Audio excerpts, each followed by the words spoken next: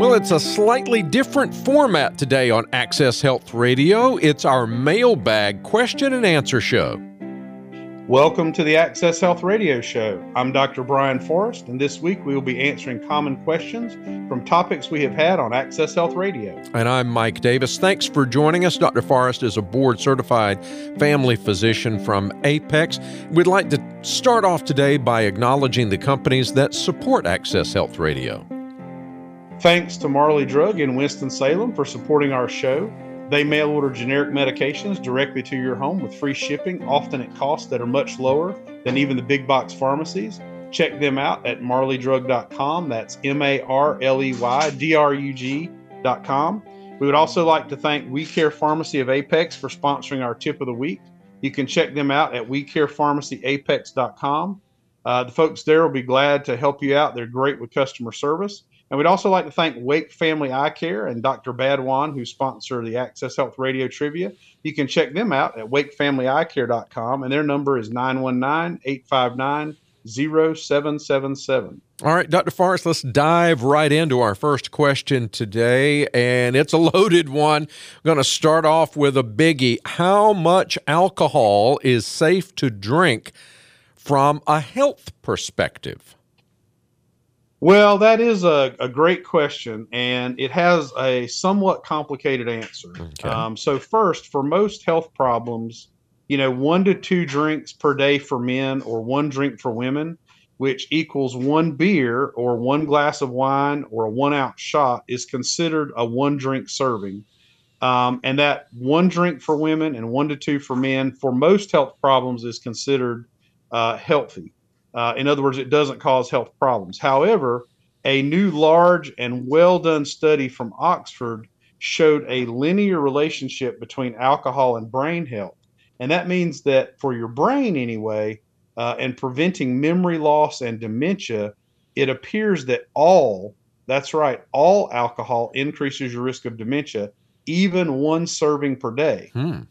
There also, used to be studies, I know you probably heard this all the time, they were well publicized, saying that a little bit of alcohol each day was actually good for cardiovascular health. I have heard that. However, since then, it's been determined that it may not actually be the case, because what they did in those studies is all of the high-risk patients, like those that had diabetes or high blood pressure, they got taken out of the study. So it turns out the reason those people had fewer events was not because they were drinking a little alcohol. It's because they had excluded everybody with the risk factors for cardiovascular disease. So at least from a brain health perspective, there really isn't a safe amount of alcohol. And in terms of other risk, it looks like less than 2 per day is a good recommendation. Okay. All right. Well, that is interesting news. I'm going to switch gears now. Recently, you had Melissa Smith on the program with us, and it was great having her on. She is a family nurse practitioner, and I believe you said that she is taking new patients. We're getting questions about, okay, how do I get to see Melissa? So what do folks have to do to get on her patient list? Yes, she did a great job on the show, and hopefully we'll have her back at some point. And she is accepting new patients. She does primary care. She does women's health. She also has a special interest in cosmetic laser treatments. And if somebody wants to schedule with her, you can call 919-363-0190. Again, that's 919-363-0190. Or you can send an email to questions@acchealth.com. Again, that's questions@acchealth.com. And the great thing about her is that you don't have to have any particular insurance to see her. No insurance is required. And she also told me she would be accepting new patients for the next 3 months. She normally has same or next day appointments available. So again, if you heard us interview her on the show and you need a new primary care provider, she'd be a great person to see. And again, that's 919-363-0190. And just say you need an appointment with Melissa Smith, FNP. Very, very good. Next, we'll be answering more of your health questions, including one on procedures for reducing body fat. That's straight ahead on Access Health Radio. This is Access Health Radio with board-certified family physician Dr. Brian Forrest. I'm Mike Davis. Thanks for joining us on this Sunday. Time now for our Access Health Tip of the Week. And you gave me a hint off air that this is aimed at me, Doc. Okay, I'm ready. Hit me. That's right. So the tip of the week this week is if you've been putting off getting in to see a primary care provider for a physical or a checkup, don't wait any longer. On average, according to Merritt Hawkins, they found that in the United States, it takes almost a full month to get an appointment for primary care once you decide you want to get an appointment. So once you've established primary care practice, then you can usually get in within a week or two for non-urgent appointments. But if you don't have an established provider that you see for primary care and you only go to urgent cares, that type of patient may miss a diagnosis or something else like diabetes, cancer, or other medical problems because urgent cares don't typically look for those. They're just addressing the problem that you walked in for. Note to self, call Melissa Smith first thing in the morning. Got it. Okay. All right. I'm on it. I promise. Okay. Here's our next question. It is our mailbag show today, by the way. We're not taking a particular single topic, but a number of topics here on Access Health Radio. And our next question is about cosmetic procedures. Now, Dr. Forrest, this person wants to know what's the best non-surgical way to remove extra body fat. Now, I've heard that with liposuction, there can be side effects, and there's a pretty long recovery period as well. But we have talked about some alternatives here on a recent show. Could you go over those again for us? Yes, this is a great question. So, lots of people diet, they exercise, they lose weight, but they still have areas of their body with some extra bulges of fat that they would like to get removed. And some of those areas can be frustrating for people. It seems like no matter how much dieting or exercising they do, they just tend to have a bulge either on their hips, their thighs, their flanks, or abdomen that they want to get rid of. And up until fairly recently, the only options were surgical and invasive. Things like liposuction or laser lipo that still involve puncturing the skin. Now, with advanced lasers, sometimes called warm sculpting or sculpture, you can get a 25% reduction in body fat in an area without any surgery or without having to penetrate the skin. And it's much more comfortable and effective than cool sculpting, which can have some serious side effects. And sometimes people have long-lasting pain with that. That is why it's the only one of those type procedures I would recommend for my patients, and it's called sculpture. And again, the procedure only takes about 25 minutes, and there's no downtime. A lot of people actually get this procedure done on their lunch hour and then go right back to work without any pain. There can be some minor discomfort during the procedure, but most people describe it like a heating pad. And this is the technology that the Hollywood types like Brooke Shields are having done. And it's, it's safe, and the fat that is removed is permanently removed. So those fat cells never come back.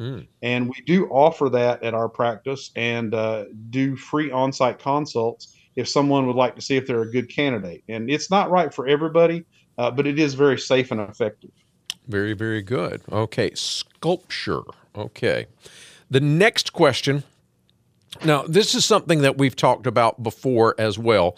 You've mentioned that there is a website, and along with the website, there's an app and a search engine that offers rewards and discounts when you get prescription medications. This listener wants to know, what is the name of that app? And the listener said they've heard that the prices might even be less than GoodRx. Tell us about that, Dr. Forrest. Yeah, this comes up a lot, Mike. We're always looking for ways for our patients to save money, and I'm always trying to keep an ear out for the best thing that there is. And we've mentioned AHDRX on the show before. This is what I use in the office on a regular basis to find the cheapest pharmacies for patients to get their prescriptions. It sort of works like Gas Buddy for gas. You put in the prescription and it uses your location to find the cheapest pharmacies around you. And there are other similar apps and websites out there, but there's a couple of differences. One is that at ahdrx.com and the app, it doesn't just show you the discounted prices and coupons. It actually pays you back reward points when you use it to get your prescriptions. So if you use it to get all your prescriptions for the whole year, at the end of the year, you might redeem those rewards points for something like an Amazon gift card, and that can be real money back in your pocket. There's also no fee to use the app. There's no fee to use the website. And the website, that's ahdrx.com, actually provides lots of reliable information about medications. You can look up side effects. You can look up drug interactions, look up even some information on common diseases like diabetes there. But to get the app, you can simply search iTunes for AHDRX. That can be Access Healthcare Drugs RX is a way to remember that, but it's ahdrx.com, or the app on iTunes at ahdrx. And for the website, again, it's simply ahdrx.com. And we are seeing that the prices we're getting on this are a third to a half less than what people can get with some of the other apps that you mentioned. Wow. Okay. And that app, that's a free download, right? Yes, it's free to download, and the website's also free to be a member of. Nice. Okay. All right. Very good. ahdrx.com. All right. Now, here's a question, Dr. Forrest, and we've seen this one before, and I think it bears repeating for a lot of folks. They want to know, what is the difference between concierge medicine and direct primary care? And in addition, Consumer Reports magazine has said switching to direct primary care is a top money move. So first of all, what are the differences between the DPC, or direct primary care, and concierge medicine? Well, this is a question that I get all the time. I get this question from patients. I get it from listeners. I also get it from other physicians in the healthcare community. But as you know, my practice for over 20 years has been a direct primary care practice. And it just means that we don't file any insurance, but we instead charge a monthly membership fee, sort of like a gym membership. And then most of the services are included at no extra charge as part of that. And this saves people without insurance about 80% on their out-of-pocket costs for medical visits, labs, procedures like EKGs, et cetera. So in the same way that a gym charges a monthly membership fee, and then you can work out or walk on the treadmill for no additional charge, that's how direct primary care works. And by cutting out the middleman of insurance company and not charging copays, we save people on their primary care costs, even the ones that have insurance. And because our practice model does not make more money, the more patients that come into the office, we have much more time with patients. And we actually schedule our appointments for at least 30 minutes to an hour. That also keeps patients from having to wait as long, because we're not always backed up and trying to see too many patients each day. Now, concierge medicine has many of the same benefits as direct primary care in terms of shorter wait times and plenty of time for visits. But what they do is they charge the monthly membership fee, and then they still bill your insurance, and then they still charge you copays on top of that. So direct primary care works for people without insurance, where most concierge practices are just for wealthier patients that have to pay their insurance copays and premiums on top of that. There's none of that with direct primary care. And the NC State Poole College of Management actually had 3 NC State students study the model and found that direct primary care saves patients about 82%. They studied the model over 10 years and said that it was 82% less. And when you looked at other countries, what people spend out of pocket in other countries, even those that have socialized medicine, it was still less expensive. Wow, so you can save on the copays and on the insurance premiums as well, because you can cut back not needing that insurance. Or use a higher deductible plan. The higher deductible plans have cheaper premiums, and then you don't have copays with our model. It's just that monthly fee. So, and again, that's why Consumer Reports named it a top 5 money move. Very good. Very good. All right. Next question up for Dr. Forrest, board-certified family physician from Apex and Access Healthcare. This listener wants to know, Dr. Forrest, what exactly is anaphylaxis, and how will people know if they have it, or when to use an EpiPen? Can you explain a little bit about that? Right. Well, anaphylaxis is a type of allergic reaction where certain people have more than just pain and swelling where they're stung by a bee, or they can also be food anaphylaxis. But instead of just a small red area around the sting, these people get symptoms all over their body. This includes hives, which can be, an itchy all over rash, dramatic swelling of the area that was stung, and worst of all, it can swell the tissues around the throat and airway. If this happens, it is an absolute emergency, and people need to be treated in an emergency room as soon as possible. People that know they are allergic prior to reactions like this need to recognize that their whole body is being affected, not just the area of the sting or, in case of food allergies, the throat. And they should always keep their epinephrine and an anaphylaxis kit with them whenever there's a chance they're going to be exposed to something they could have an anaphylactic reaction to. What good does it do having an EpiPen if you left it at home and you're traveling? Or, what good does it do if you've gotten really hot, left it in a hot car and it's expired? So, these are life-saving medications for people that have anaphylaxis, and you need to take care of them and keep them accessible at all times, especially for those that are allergic to stings, but also food allergies. And once you have a reaction like this, it is important that you avoid contact with that particular allergen or insect as much as possible in the future, because it can sort of escalate the reaction. Okay. All right. Good advice. Straight ahead, our Access Health Radio's Trivia of the Week with Dr. Brian Forrest here on Access Health Radio. There's lots of ways to get in touch with Dr. Brian Forrest here on Access Health Radio in case you have a question. And you can also hear this program again if you missed part of it or want to share it with somebody. Dr. Forrest, can you share that contact information with our listeners? Yes, if they want information about the show, they can send questions to accesshealthradio@gmail.com. That's also how we get questions to answer on the show like today. After the show, if they want to listen to an on-demand podcast, they can look for us, search for Access Health Radio on Apple Podcast. There's also an archive of old shows at WPTF.com. If they want to know more about our medical practice in Apex, North Carolina, they can give us a call at 919-363-0190, or they can go to acchealth.com. Very good. Dr. Forrest, it's time now for one of my favorite features, the Access Health Radio Trivia of the Week. Well, according to a study by Dr. Umansather, the actual risk of dying from an anaphylaxis reaction due to food allergy is only about 1.81 per million person years. So that's less than death due to accidental causes or murder. But even non-fatal reactions can be serious, though, and immediate medical attention should always be sought. All right. Well, that's I don't like any of those options if I can avoid them, but but the risk of dying from anaphylaxis, especially if you're prepared for it, then that is something that you can really do something about by taking precautions and having the right medication on hand, like you were just talking about. Yeah. And I think that's one reason the death rate is as low as it is that these days people know about it. They have EpiPens. They seek medical care immediately.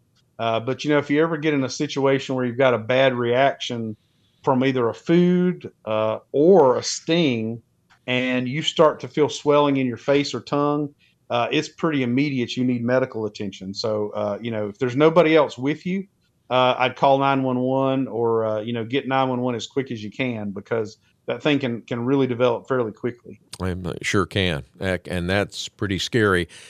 Dr. Forrest, we've covered a lot of ground today. This has been a great show. Thank you so much. Thanks so much, Mike. Well, our bodies have a great capacity to heal themselves, and they are created that way. As it says in Proverbs 4:20-22, "My son, pay attention to what I say. Turn your ear to my words. Do not let them out of your sight. Keep them within your heart, for they are life to those who find them and health to one's whole body." Thanks for listening to Access Health Radio Show today, and we look forward to joining you again next Sunday at 4 p.m. Until then, God bless your health.